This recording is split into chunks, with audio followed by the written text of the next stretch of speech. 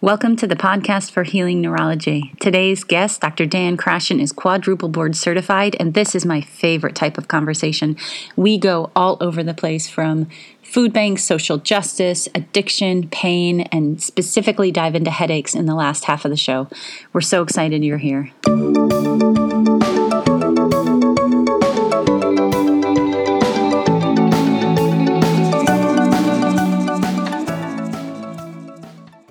So welcome to the podcast for Healing Neurology, where we talk about everything that can help heal your neurology, which is really everything from food, lifestyle, and medicine to nature, culture, and politics.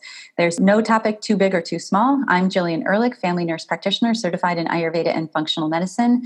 And we are here today with Dr. Daniel Krashen, who is a psychiatrist and pain specialist. He works with both inpatient and outpatient pain relief services, clinics, and hospital staff to collaborate on treatment of patients, but also works on improving systems of care delivery that benefit patients and populations across the continuum of care. Dr. Krashen has extensive experience working with the underserved and vulnerable populations, including the chronically ill, recent immigrants, and HIV patients in treatment of both psychiatric illness and chronic pain. He has lectured extensively and authored a number of publications on pain management. He works closely with residents and pain fellows and participates in teaching the future generation of pain relief physicians. He is board certified in psychiatry, pain medication, headache medicine, and addiction medicine. Dr. Krashen, thank you so much for being with us today. Oh, good to be here. We are excited to have this conversation, especially in this time currently as we are recording. We are in a quarantine, so where things were kind of hard before, they are definitely different, maybe in some ways better, maybe in some ways worse. But I think this is a timely conversation to have about this mix of pain, psychiatry, and addiction. I want to start by saying that addiction is one of my favorite topics, mainly because I think the concept that an idea or a substance kind of grabs our mind and kind of owns it happens all the time in varying degrees. Like it can even be with sugar or chocolate or coffee or screens. There's many times that what we feel we have to do or must do interrupts and directs our lives, but we only call it addiction often when it's an illegal substance or when the imbalance is so great that it destroys our lives as seen from the outside. But addiction's everywhere. So it can be pizza, it can be bad relationships, it can be life patterns like staying up late or not exercising. And sometimes it seems like we even have an addiction to just feeling badly. Otherwise, we'd all have this like perfect life, right? So I'm curious from your perspective and all of your extensive experience, can you kind of lay out for us, what is this? Like, what's the root of this? How are these things connected? And what's the root of pain, psychiatry, and addiction? Well, that's a big question. I know. I like starting big. I'll talk a little bit, and then we can hone in a little bit, or sort of move the camera around, as so to speak, as we go. I think one concept that's really important in thinking about addiction, in particular, and recovery. You mentioned how there's a whole spectrum of different addiction-like behaviors that people have. And there's actually there's a very lively argument among the experts about what counts as an addiction and what doesn't. There are proposed criteria, what we call research criteria, for things like video game addiction, social media addiction. And sometimes those are portrayed as frivolous. And then if you look at the people who are actually specialists in that, there are some people for whom this, if you read about the cases, they do look a lot like addiction from the outside. That's tricky. So one aspect of addiction that's really important and has a lot of relevance for both pain and psychiatry, I think, is what you could call the reward system, or sometimes I like to call it the motivational system. That's the system that it's very deeply rooted in the brain. It's something that we share with pretty much all the other mammals. And so I used to use dogs in talks as a comparison, because I figured that most people had a dog or have been around dogs, know what dogs are like. I found some people would get offended if they felt I was comparing them to dogs. Really what I was talking about is that on this level, dogs and people have an awful lot in common. And that's one of the reasons people love dogs. Dogs are like people, but you might say they're better in some ways. They're more understandable. They're pure. Cats not so much, but cats are also great. All these mammals, and also mice, mice and rats, we all have this motivational system in us. And often when people talk about this, and they talk about the specific area, which is called nucleus accumbens in the brain, you'll hear people talk about it as the pleasure center. Pleasure center is one way of talking about it, but I don't think that's the most useful way to talk about it. The way I like to think about it is if you imagine that your life were a video game, for example, imagine that you, instead of living the life you live, you're Pac-Man. Okay, I hope young people still know what Pac-Man is. But that Pac-Man's life is pretty simple. He spends all day running around, eating pellets, and running away from ghosts. Every time he eats a pellet, he gets a point. And if he eats a ghost, then he gets a lot more points. Well, if you imagine that instead of Pac-Man running around a maze, it's a mouse running around a maze, it's not so very different, right? If you have a mouse running around a maze and you put little food pellets in that maze, the mouse, maybe not all at once, but over time, he's going to run around and scoop up all those food pellets. That little center in the mouse brain, which is, again, it's a lot like ours, but smaller, is going to be giving that mouse a reward each time. When we talk about, but you wouldn't necessarily say the mouse is feeling tremendous amounts of pleasure. Maybe they're feeling a reward. It's more like getting points in a video game. You're doing well.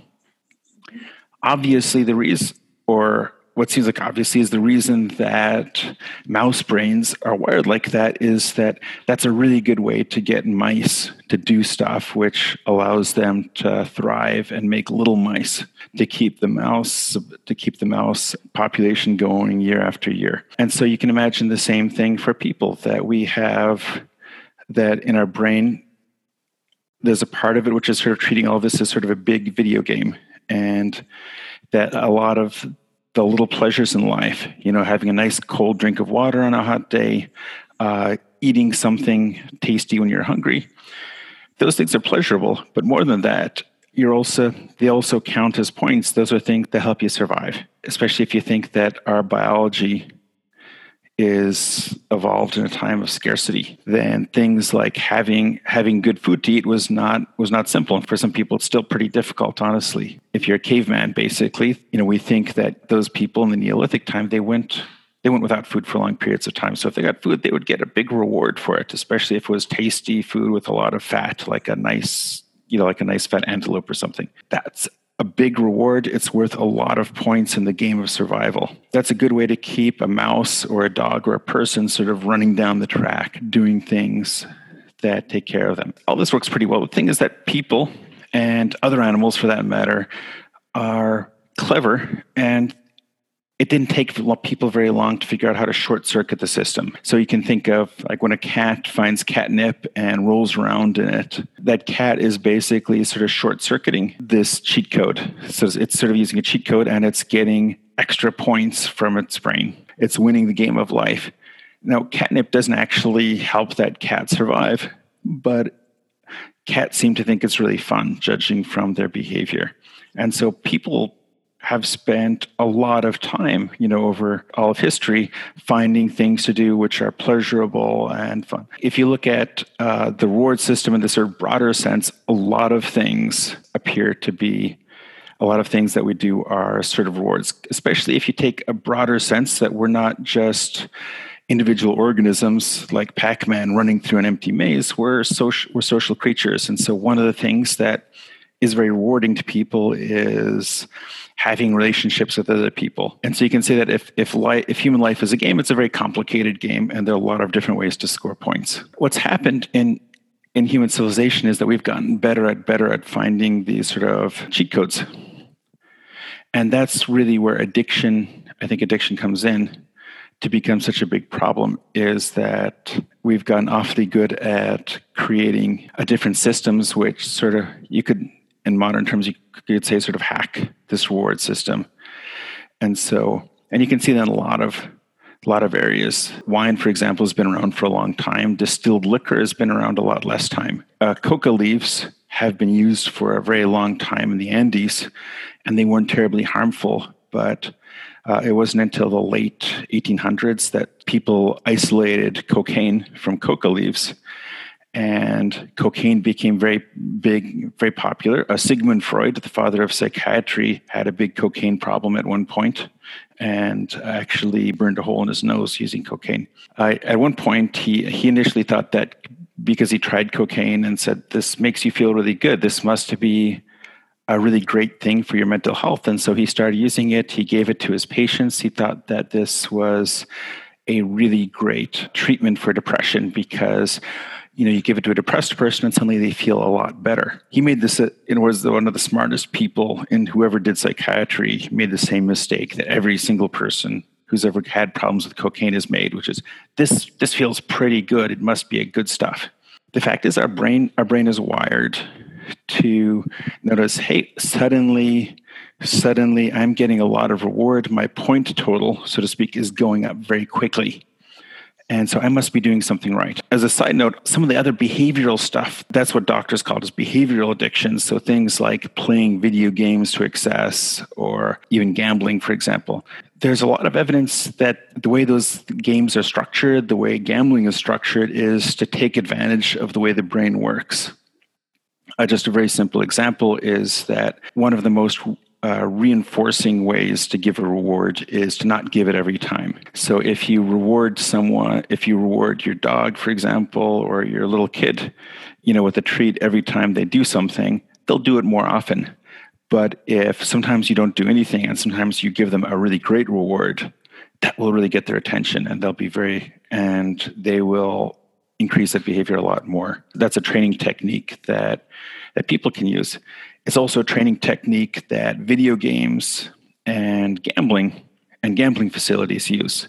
We don't think of it as training. The fact is, if you go into a casino and you start playing, a slot machine, and you pull the lever 10 times and lose your money, and then on the 11th time, you make all the money back plus a little bit more, that time makes a big impression on you. I'm not a big gambler, but if you know anything about gambling, you look almost all gambling games, whether they're new or old, they all work that way. And that's no accident. It's because that's what makes a gambling game fun and exciting. And like with a lot of the substances I've mentioned already, these things start off as fun and exciting, and then for some people, they become problems very quickly. And that kind of gets to the second point I wanted to make. That's sort of a psychological fact of the way the human brain works.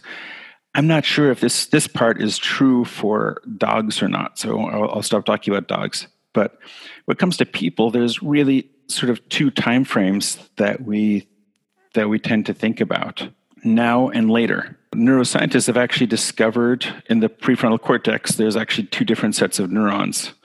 So you can almost think of this as like a car switching between first gear and third gear or something like that. The names kind of suggest what it is. That now is what am I doing right now? What should I be doing right now? And the later is what should I be doing now that will make sense later? I'll give you a really simple example of this. And by the way, there's one of the people who was a big pioneer of this study was Dr. Kahneman. He wrote a bunch of books like Thinking Fast and Slow, where it gets into this. He did some elegant experiments where, for example, if you ask someone at 8 a.m., what will you have for lunch today? Most people will pick something relatively healthy.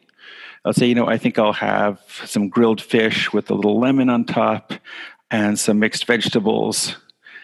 And then if you ask them at 11:59, 1 minute before they run down and grab something for lunch, in a crowded cafeteria or food court or whatever, you ask them, they'll say, I'm just going to grab something. Pizza sounds good. Okay. Mm-hmm. And the difference between that is that the later part of your brain is kind of thinking ahead and thinking, well, what kind of food is going to be good for me in the long run? And the now part is like, what do I want right now? That later part takes longer to work, and it takes a little more energy to work. So this is really relevant to addiction, is that addiction and addictive type behaviors tend to keep people in the now, where they tend to be focused on what do they need right now. And it short circuits those thoughts about later. I think everybody has had that experience, especially now, where people are staying in and not going to restaurants so much, that decide, am I going to, take time and whip up something fabulous, or am I going to reheat something frozen and eat quickly? Obviously, there's going to be some difference in what that time is. But if you think like at 11, if you ask a person versus 11:30 versus 10:30, how do you bring those pieces together so that you can actually think ahead and make good decisions and act on them? Well, this is actually really interesting because it's one of the areas where the psychology overlaps with something that, for example, people in AA meetings have known for a long time, where there's a saying in AA, never get too lonely, hungry, or angry. So it's not just a matter of how soon the time is. One of the big differences between 8 in the morning and noon, it's not just that the decision is a lot closer now. It's also, you're probably a lot hungrier. Breakfast was a long time ago. And so now you're really feeling hungry. And maybe you've spent 4 hours doing Zoom meetings with people with bad reception and trying to handle various stresses. So your willpower stores are kind of depleted. There's another nice experiment where they showing sort of the power of this, where it was one of those clever experiments where they have people doing one thing and thinking that the experiment is about one project, is about one thing that they're testing, when actually they're testing something else, which is barely noticeable to the participants. I like those studies because I think they're a little more honest. And so the study involved people doing something with numbers, and the main difference was that they had to remember numbers. And most people can remember 7-digit numbers. With a little difficulty, anything over 7 numbers is challenging. That's why phone numbers are 7 digits long. And so basically the only difference between these two groups of undergraduates was that one group was memorizing nice short numbers like 3 or 4 digits. The other group was remembering 7 and 8-digit numbers. And then they asked them, while they were working in here, they were saying, by the way, we have a snack arranged for you guys. You have the choice of either a piece of chocolate cake or an apple. Which one would you like? And they just mentioned this in an offhand way while they were doing the experiment. And of course, that was what they're actually interested in. And so what they found is overwhelmingly the people who were doing the harder problems, they all picked the cake. And you think remembering long numbers is mental work, but it's not brain surgery, and it's not ditch digging or anything like that. But even that was enough to sap some of people's mental energy, or brain energy, if you will.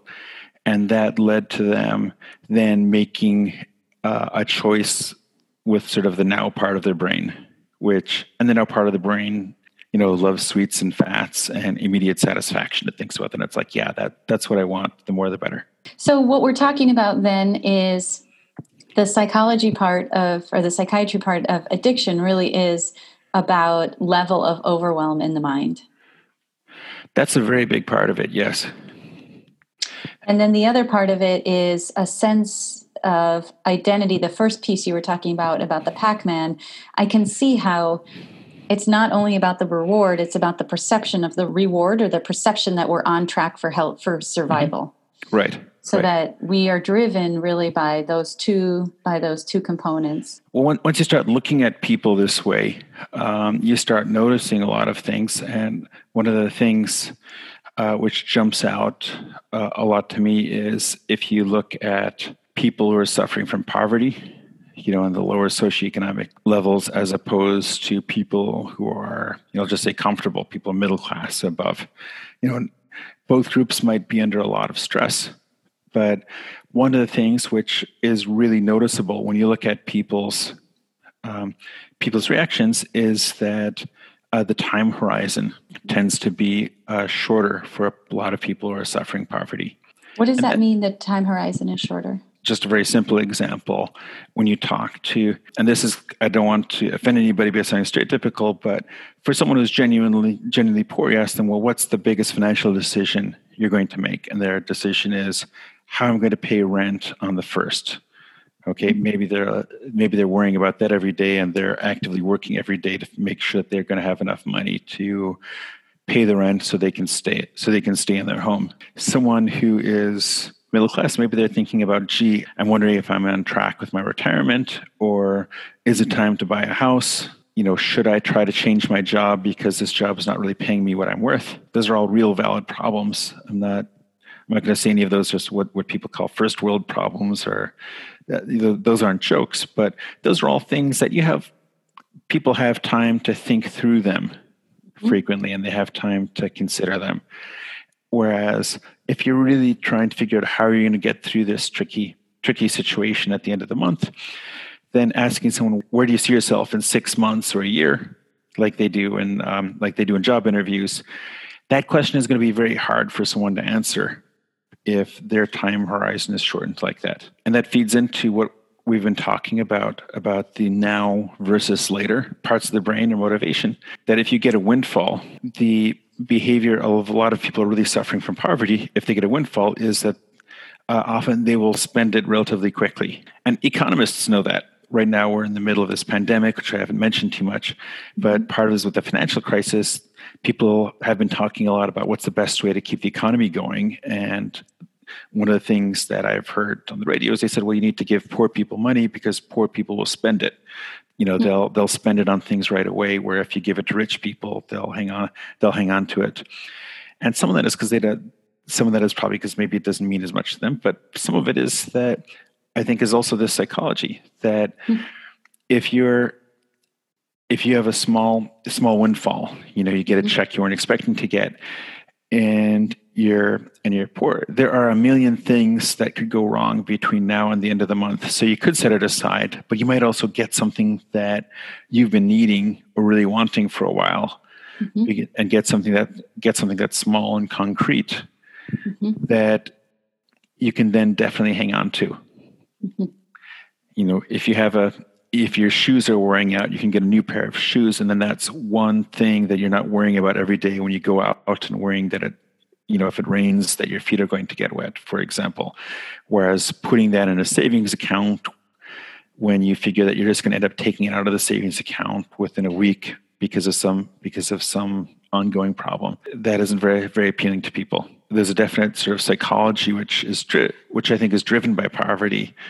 And it's one of the things that makes it hard to get out of poverty, I think, honestly, is because it may lead to people missing out on opportunities they have, or not handling them as well as they could. And I think that also is one of the reasons that people in those situations may be more vulnerable and have a harder time recovering from addiction problems.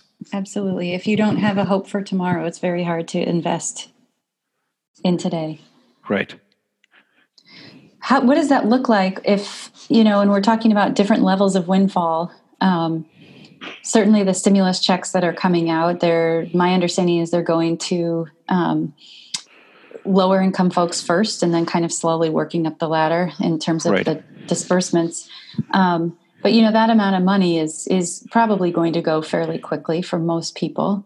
For people who are raised poor and then are able to financially stabilize, what does that look like as they get older? I think a lot of people have to go through sort of a process of re-educating themselves and reassuring it. And some of that is sort of learning new reactions, and some of it is being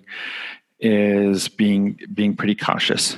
I'm old enough that I had grandparents who lived through the Great Depression and did the stereotypical things with saving string and folding up aluminum foil into little packets and keeping it in their drawers so they need it again. And it seemed pretty weird to me as a 70s kid that they do these things. And my parents explained that they lived through this time of deprivation. And on some level, my grandparents, who have been passed for a while now, that on some level, they weren't sure that those times weren't going to come back, and they didn't want to be caught unprepared. What happens to wealthy people if they lose their money? Wealthy people in our country, when you have enough money, you don't really get poor. You have enough connections that you can kind of come back. Or what does that look like? Well, there's a really useful concept in psychology and in the software sciences called social capital, which I think is what you're talking about, that if you are, and basically it's sort of what could loosely be called connections, so that if you lose your job doing A, then, or you even lose your home, then maybe you have relatives who can help you out. And so I guess in these times, that would be someone who, for example, well, there was just a story in the New York Times recently about someone who left Brooklyn during the pandemic and to get away from there, and they moved into their parents' vacation house in New Mexico. And then their parents came and brought them groceries and stuff like that, and they did their quarantine there. So, leaving aside the question of whether that's a good thing to do, I don't think that was the greatest idea.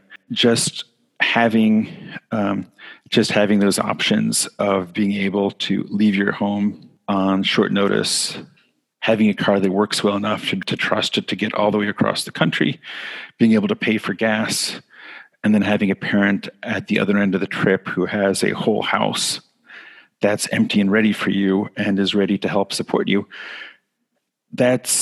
All those are very nice things, which a lot of people have, but then other people couldn't even dream of them. That makes a really huge difference. So if two people are sort of both climbing up a mountain and they both fall off, one person is falling onto some hard rocks, and the other person has a belay line, so that they may fall and have a nasty shock, but they have somebody down on the ground who kind of is pulling up the slack and able to save them before they hit the rocks. And that makes a pretty huge difference, not just right in the moment, but then if you look how these people and their kids are doing 5 or 10 years later, it would not be hard to see which person had the fallback and which person didn't. The one, sometimes when a family falls from a great height like that, it'll literally just shatter. The parents will break up, the kids will end up in foster care, getting distributed to various parents or various relatives, and that's sort of the end of the story. So that's a really huge difference. One aspect of the coronavirus pandemic is that we are looking at a contraction of our economy. A number of us will feel that hit. To use your perfect analogy, if we are now falling off the side of the mountain, we know that some of us are in positions where we can be caught, or we can kind of set up and remember that we have a belay device on and look to who's holding it on the ground for us. Or in that social capital world, kind of people with money may hold it for each other. We know that we live in such a stratified society, so that rich people and working class people don't necessarily, or poor people don't necessarily like hang out together. So if there are those of us that do have resource or that do have capacity, how can we put out belay devices for others? What does that look like? If we want to save our whole society, if we want to save our culture, one thing we know is that it requires all of us. In a society with greater inequality, both the poor and the rich die sooner. Our mortality is all impacted. So if we were to stay with a selfish sense of, I want my life to be good, what are some things that we can do? How do we put the belay device out for others? Honestly, that's a big question. And I don't want to get super political, but I think this is one of the functions for big organizations to exist. One thing that people have commented about before with American society is that American society has gotten pretty atomized. There was a famous book about 10, 15 years ago called Bowling Alone that talked about how people used to belong to clubs a lot more. Americans were what they called joiners. So if you think of Fred Flintstone in the cartoons, how he belonged to a fraternal order of eagles or something like that. And, lots of people joined that. And aside from churches, there are really not that many clubs that people join as much anymore. People are much more atomized. And of course, right now, people are incredibly isolated because we have a stay-at-home order in a lot of the country, a lot of the world. And so people are largely communicating to each other just over computers, which in itself is super isolating. It probably doesn't have all the vitamins that we need for human communication.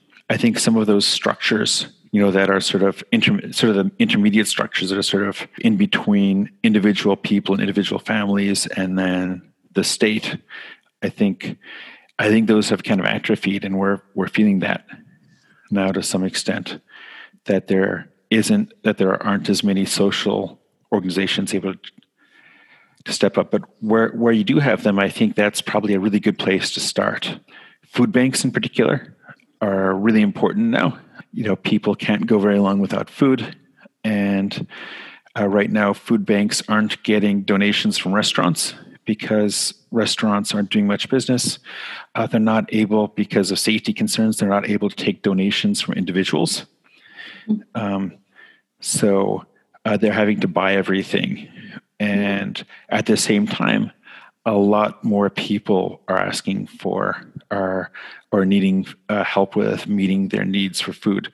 And I've seen some pretty scary looking pictures from other states in the news from places like Texas and other states where they have a drive-up food bank, and there would just be a line of cars that looked like it was hundreds of cars long of people just waiting in line so that they could get a bag of groceries.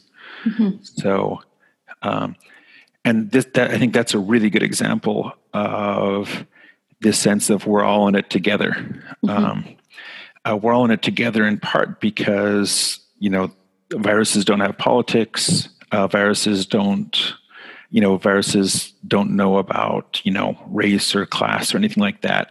Viruses just react to the population. So if part of our population is unprotected, then they're really vulnerable. And the homeless population in Seattle, for example, is something I worry about a lot because they're pretty exposed, and a lot of them are facing not great options in terms of living outside, which is pretty dangerous, or going into a shelter, which is also may seem pretty dangerous right now. But another way that everyone is connected is that if people literally can't get food through no fault of their own, historically that's led to bad things happening. You think of the French Revolution, that a big part of that was because there were a few years of failed harvests because of a volcanic eruption.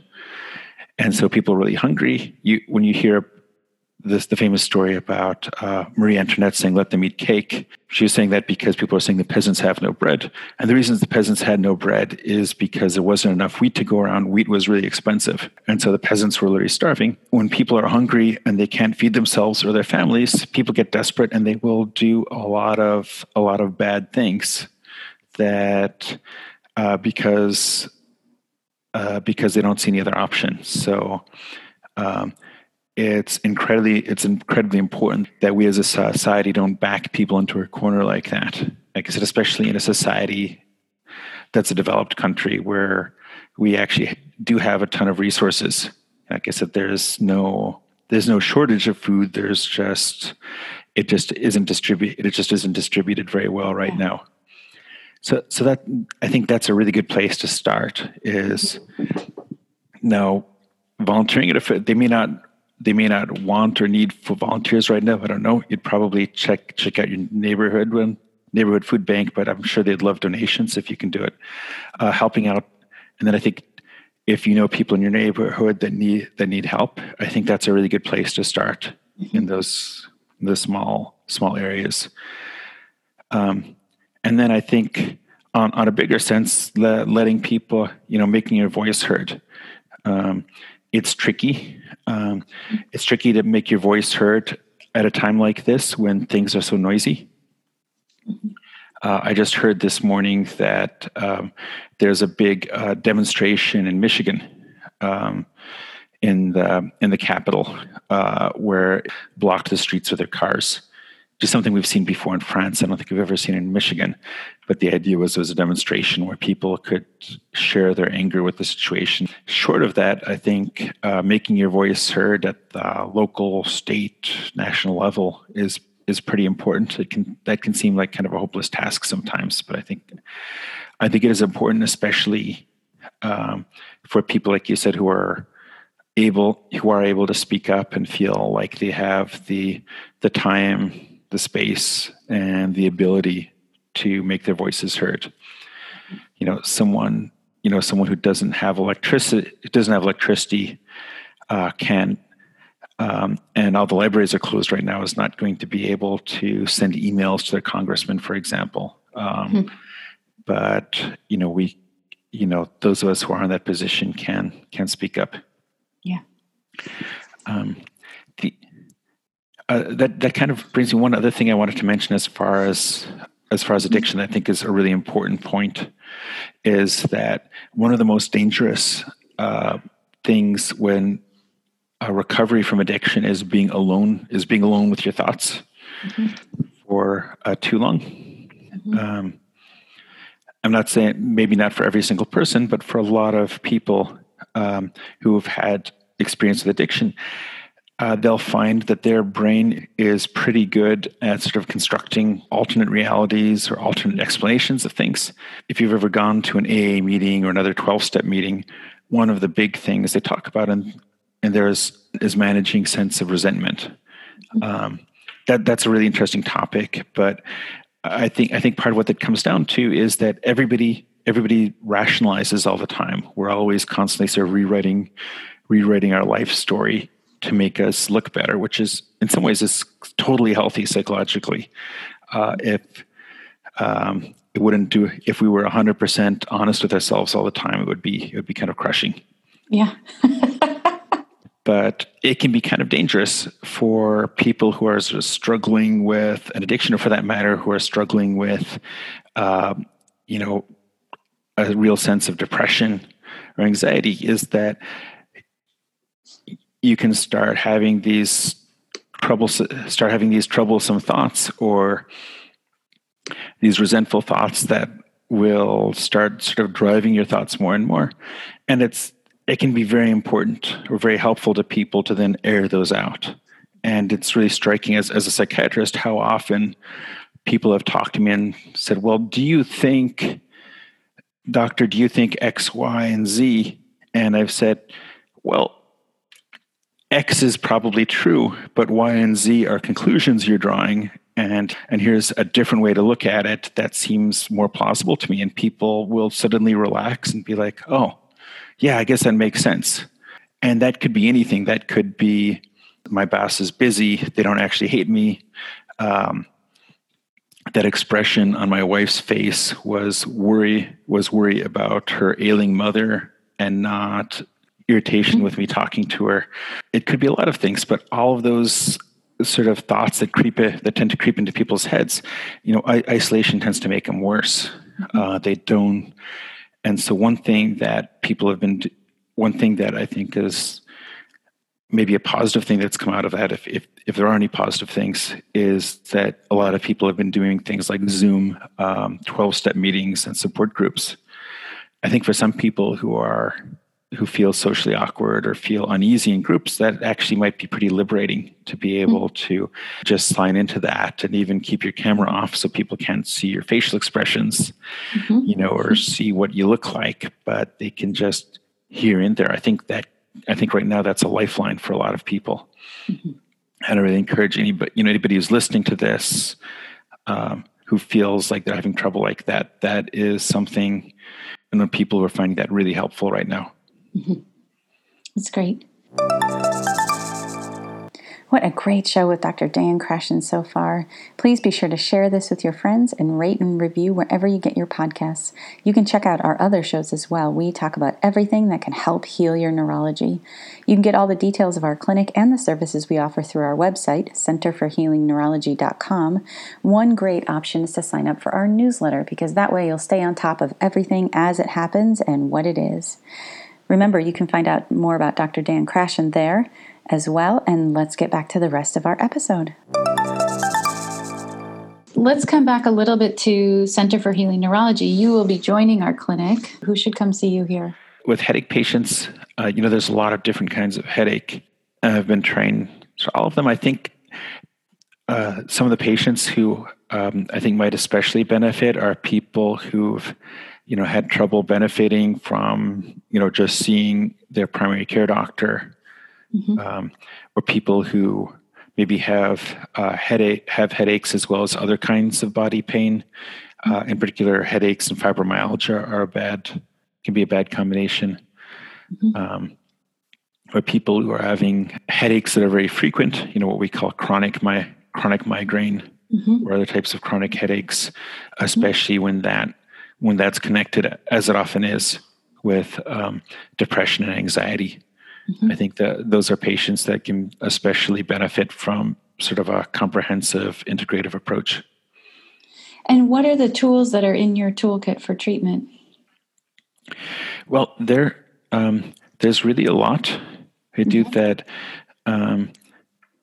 Medications are important. There are probably more options for headache medicines right now than there ever have been in history. Mm-hmm. So there's never been a good time to have headaches, I guess, but this is a better time to have headaches than 10 years ago. Uh-huh. We've got more options there. But medications alone often will not do the trick. And mm-hmm. so a lot of us will also talk about lifestyle modifications and behavioral changes, so things like relaxation therapy, biofeedback, self-hypnosis type techniques. In some cases, patients will really benefit from procedural treatments. Those procedural treatments are sort of on hold right now with elective procedures, but pretty soon we'll be able to do those things like nerve blocks for selected patients. Those are really helpful. Mm-hmm. And while there's medication involved, it's not like a pill you're taking every day. Mm-hmm. Those can be very helpful. Exercise therapy is also really helpful, and that is both. That's both the form of different kinds of aerobic exercise, which I counsel people on, and then specific exercises for the neck, because most people have some issues with their neck muscles. Your neck works all day long, keeping your head from flopping over. Mm-hmm. And so the neck can get pretty tired and stiff, and that actually can trigger headaches in a lot of patients. The first medical training I ever had was a wilderness EMT, and they described that part of our body as a bowling ball and a shoestring. That's a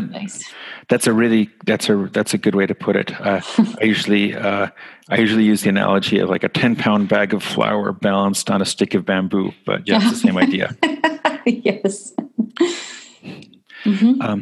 And then a really exciting new area of headache medicine that's come out recently is what some people are calling electroceuticals. I think that's a weird word, but basically it's different kinds of electrical stimulation to affect headaches. And the basic principle is that your nerves work on electricity, and headaches are all basically conditions of the nervous system. And neuroscientists have found that by stimulating the nerves with the little electrical signals, you can either make nerves either more active or you can kind of put them to sleep. And so they've developed more and more devices that can do that. And one of the really nice things is that it's much easier and much quicker for a couple of software engineers and electrical engineers to build one of these devices, test it, and get it approved by the FDA than it is to do a medicine. To create a new medicine costs, over $10 million, and it takes a decade. But if you have a great idea for an electrical stimulator, because they're not using a lot of electricity and they're not dangerous, the FDA is pretty quick to approve them if they actually work. And so there are more and more options coming out on the market. And I've had some patients who've had just fantastic results with them. Oh, fascinating. That's interesting. Including things for like gastroparesis? I'm not familiar with treatments for gastroparesis. Okay. Honestly, I'm sure they're working on it. That'd be trickier because you'd have to get the electrodes down in the stomach or close to it. The advantage with headaches is that your head is right out there, and so you can put electrodes all over it if you want. Great. I will say that they've developed some interesting techniques for what's called non-invasive stimulation, where you put the electrode on the skin and then it will stimulate nerves deeper down, and that's something which is actively being researched. And so, I think over time, like I said, I think that this area of medicine is evolving much quicker than pills and other pharmaceuticals are evolving. And so I wouldn't be surprised if more of those types of technologies become available in the near future. That's amazing. Some of these devices we already know, like the Cephally, might fall into this category of electroceuticals. Yes. Yeah, that's a good example. Okay, so Cephally is a migraine device that to me looks like a princess tiara that kind of goes across your forehead and does some stimulation. There's TENS units, which also are similar. Correct. What are some of the other ones that you've used? Well, there's a device called an H-Wave, which is a sort of like a second generation TENS unit that it's kind of similar, but it uses a different, more advanced stimulation program. I've had some patients do quite well with those. There is a device called a gammaCore. We do have that here at our clinic, so patients can come try that here, and we do prescribe it. But go ahead and you can describe it. That would be great. Yeah, the gammaCore is a little device that it basically it's about the size of a pack of cigarettes, and it has two knobs on one end. And you put the knobs on your neck right next to your windpipe, and then it sends a signal. And this is the sort of non-invasive stimulation I was talking about, where it goes right through the skin and it stimulates a nerve called the vagal nerve. And that vagal nerve is very important to controlling our autonomic nervous system. So it controls things like how fast or slow your heart beats and your blood pressure, and also how basically the level of activation of your brain overall. And so they've been able to fine-tune the signal so that it affects just the brain without affecting your blood pressure or your heart rate. And so this can be very helpful for people with migraines and for cluster headaches. And again, it's nice because it has very few side effects. I've tried it myself in a headache conference, and it gave me kind of a pleasant tingly sensation all over, but it didn't do anything else. So like I said, these are generally treatments that people can use with confidence. Then there's a very new one called a Nervio, which it looks a lot like the old iPod minis, if that may be an obscure reference to people. But basically, there's a little armband that goes around your upper arm, and a little box that goes on that armband, and you pair it with your smartphone, and then you use the smartphone to turn it on, and then it sends a signal into the large nerves of your arm. The arm has a really big nerve plexus called the brachial plexus right in your armpit.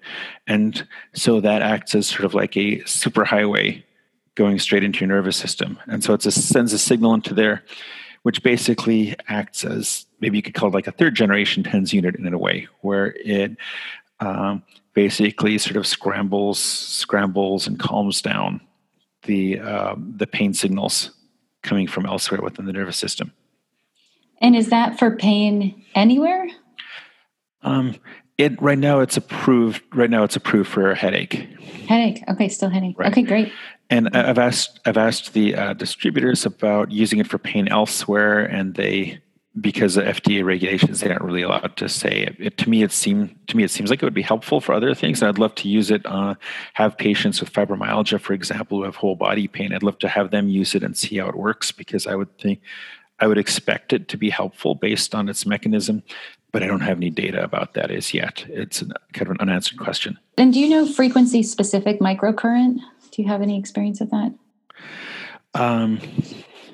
Is that the same as transcranial direct current stimulation? It's a little. I think they are different. Oh, okay. Yeah, there's so many different technologies. Yeah. There are some interesting technologies that just use direct current to specific parts of your scalp, which it's not a very big current, but it's actually enough to make one side of your head a little more positive and one side a little more negative. Ooh. And people have been researching ways to affect that. There's some interesting applications with that because, our brains aren't perfectly symmetrical. People talk about left-brained and right-brained people, and that's really kind of pop psychology, but there's a kernel of truth to that. Mm-hmm. And this is a technology which is simple enough that people are just getting plans over the internet and trying it out for themselves. Oh, wow. Uh-huh. But it's the research into it is only in the early stages. I'm not familiar with the frequency-specific technology that you mentioned. Okay. Anything else you'd like to say about procedures or techniques? The importance of multimodal treatment mm-hmm. in headache. Mm-hmm. I'd say that headache conditions, like a lot of medical conditions, they exist on a spectrum, and some people will get better with sort of the first thing they try. Mm-hmm. And not too many of those patients will end up seeing a headache specialist because maybe they try some things that they read about in a magazine, or they see their primary care doctor and they try one thing and it works great and everybody's happy. And those people are very lucky. Mm-hmm. Their problem turned out to be pretty simple, but there are an awful lot of people out there who have more complicated conditions. And honestly, there's some uncommon headache conditions out there, but more often people have headaches which have gone on for a long time. They've become sort of entrenched, and they're what we call treatment resistant, where at that point, even one medicine, even one great medicine, may not work that well, and it may not work that fast. And so what I think is really key is that we talk about multimodal therapy in patients like that. And what multimodal is a fancy word, but really what it means is just trying different things, sort of like the big menu in a Chinese restaurant where you try something from column A and something from column B. It's really important because each of these things works through a different channel, typically. And so we know that exercise, for example, helps headaches, but it doesn't help headaches in the same way or through the same mechanism as taking a specific pill does, or getting a occipital nerve block in the back of your head does. And so if you do 2 or 3 different things that work in different ways, then what you can have, or what we're hoping to get, is synergy, where then all these things will work together. Mm-hmm. And that has the advantage that typically the beneficial effect will kick in faster, and often it'll be with fewer side effects. If you're just counting on one treatment to do all the work, you may end up having to push that dose or the amount of it a lot higher, and it may take a lot longer to work. And so typically, I usually recommend at least 3 or 4 treatments to start with. And I caution people. I say, hey, this may seem like a lot. I like to write things down for people so they can remember all the things we talked about. And I tell people, hey, there's actually a really big menu here. So we're going to try some of the things. It's a little bit like when you go to a new restaurant, you ask the waiter, like, what do people usually order when they come here? Maybe you want to try something which works well for most people and is relatively affordable and has few side effects. And if you've never tried that would make a lot of sense to try that at the beginning. But if you've tried that and you've tried a couple other medicines that are very similar to that, and it's still not getting you there, then maybe it's time to try something a little more exotic. What doctors would call a second line or a third line medication. And we don't call it second line because it's not as good. We call it second line because you typically don't try that until you've tried something from the first line, and then you go through it. And in my experience, if I'm able to develop a partnership with a patient, we're able to sort of have this kind of frank discussion with each other, and if the patient feels comfortable telling me, hey, this worked, but this I can't take it, or I took it for 2 months and I don't think it does anything for me. And we have this ongoing conversation. I'm able to get almost everybody dramatically better going forwards. Unfortunately, the inside of the head is sort of the original black box. And so with picking headache treatments, there are a lot of clues we can get from the way people describe their headaches and other aspects of them, and we can guess which medicines might work better, which medicines might be more preferable for this particular patient. But we don't really have a good way right now to, look inside your brain and see what needs to be adjusted or what needs fixing. So there's always going to be some element of trial and error there, where we have to work together and develop some mutual respect and trust to keep working together to find something that's going to work great for that person. Great. So as our parting question here, I would love to hear a little bit about what's catching your interest right now. Well, one of the things that I've been studying more is the field of lifestyle medicine. Mm-hmm. So last year I went to a headache conference where we had a section for lifestyle medicine, for neurology and headache. And it was really pretty interesting. And I discovered that there was this whole independent field of lifestyle medicine that you could actually study and become certified in. And so that's one of the things I'm pursuing now, is to try to really learn that. It's been an interest of mine for a long time, because, like I said, it's something I address with almost every patient already, but I hadn't really realized that the field has become pretty scientific, and there's a lot more evidence there than people might think. What I mean is scientific evidence that they've actually tried a lot of things and found some things which seem to consistently work more than just anecdotes. And so that's a really exciting area for me to be learning about. The other area that I've been working on is a type of psychotherapy called ACT therapy, which is it's basically one of the types of psychotherapy which is kind of a distant offshoot of sort of Buddhist psychology and mindfulness, where part of the idea of ACT therapy is that it's very normal to have bad feelings, self-deprecating thoughts, lack of confidence, and that part of the idea of ACT is helping patients accept that part of what is making, for example, a sad thought so difficult to deal with is the fact that they really don't want to have that sad thought, and they're trying really hard to push it out of their heads. And so that's one of those, the summary doesn't really do it justice. There's a lot more to it than that, but it's a really fascinating area, and it's been addressed a lot for chronic pain in recent years. ACT stands for Acceptance and Commitment Therapy. And sometimes people have sort of simplified that as you just need to teach people to accept their chronic pain. I think that's a really horrible way to put it. It's and I've seen people blow their top when they've had ACT therapy suggested to them that way. So that I want to make it clear that that's not what it's about. It's not about just learning to accept and put up with something.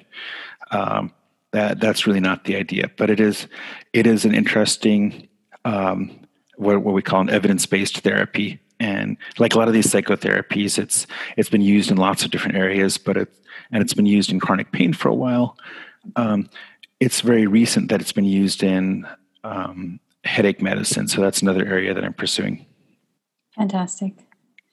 Well, if you're open to it, I think we have a lot more to discuss. The thing that I was trying to remember before that I just remembered is talking about central pain sensitization. And so that's a very big topic. And if you're open, I would love to do another podcast, maybe in another month or so, and we can just talk about fibromyalgia, central pain sensitization, how we use things like ACT or whatever else to kind of get to wedge open a space so that people can think and recover and heal. Sure. I'd love to do that. If we could we could talk maybe a bit about chronic fatigue syndrome too. I think all of those areas are really intimately linked, and that's a really fascinating subject. I think it's extremely relevant to the headache audience too.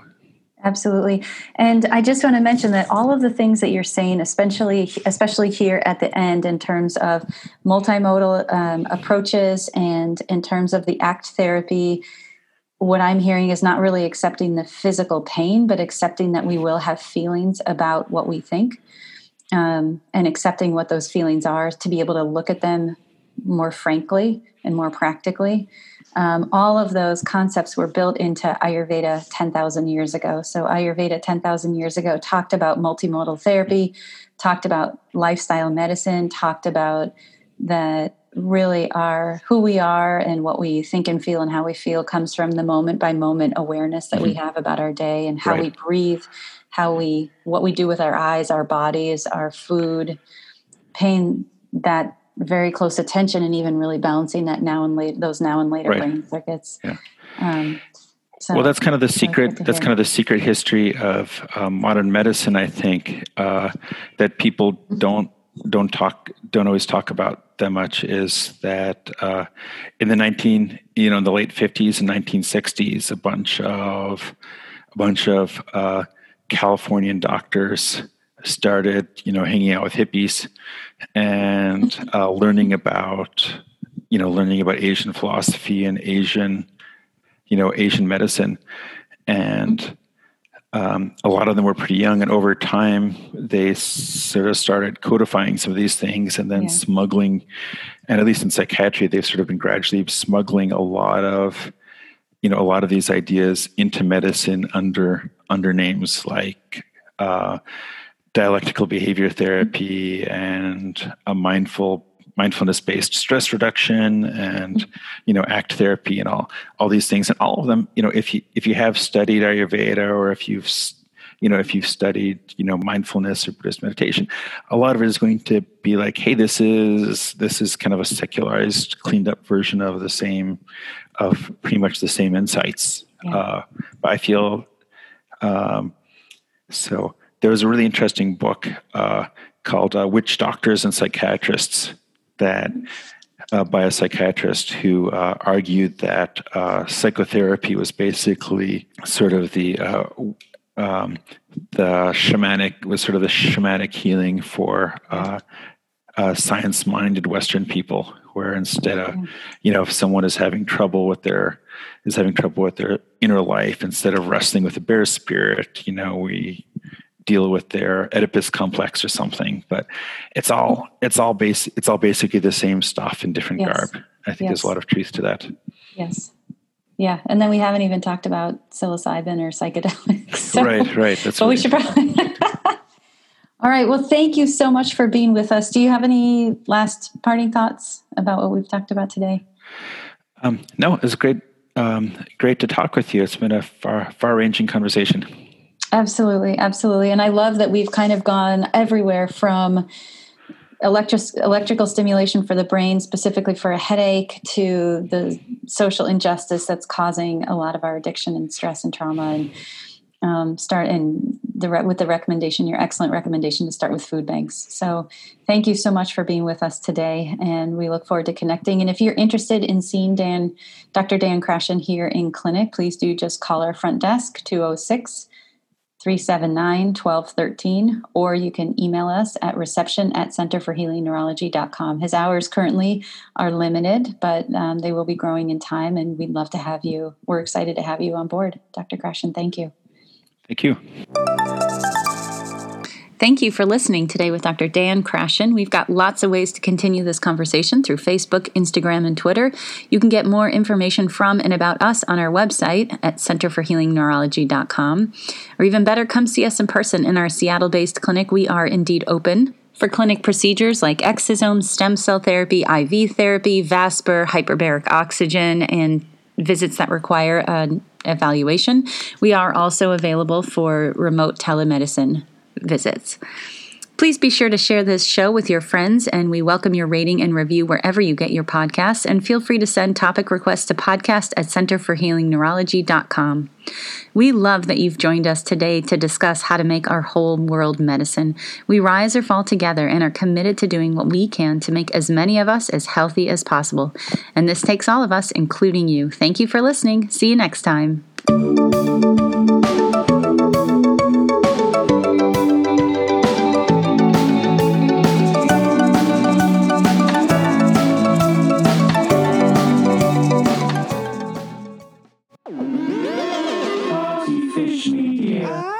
Partyfish Media acknowledges that it operates and records on indigenous Duwamish and Puget Sound Coast Salish land that is still home to the Duwamish tribe. This land is stolen in violation of the Point Elliott Treaty of 1855. We are committed to uplifting the name of these lands and community members from these nations who reside alongside us. For more information on this land, its people, or ways you can help, visit duwamishtribe.org or realrentduwamish.org.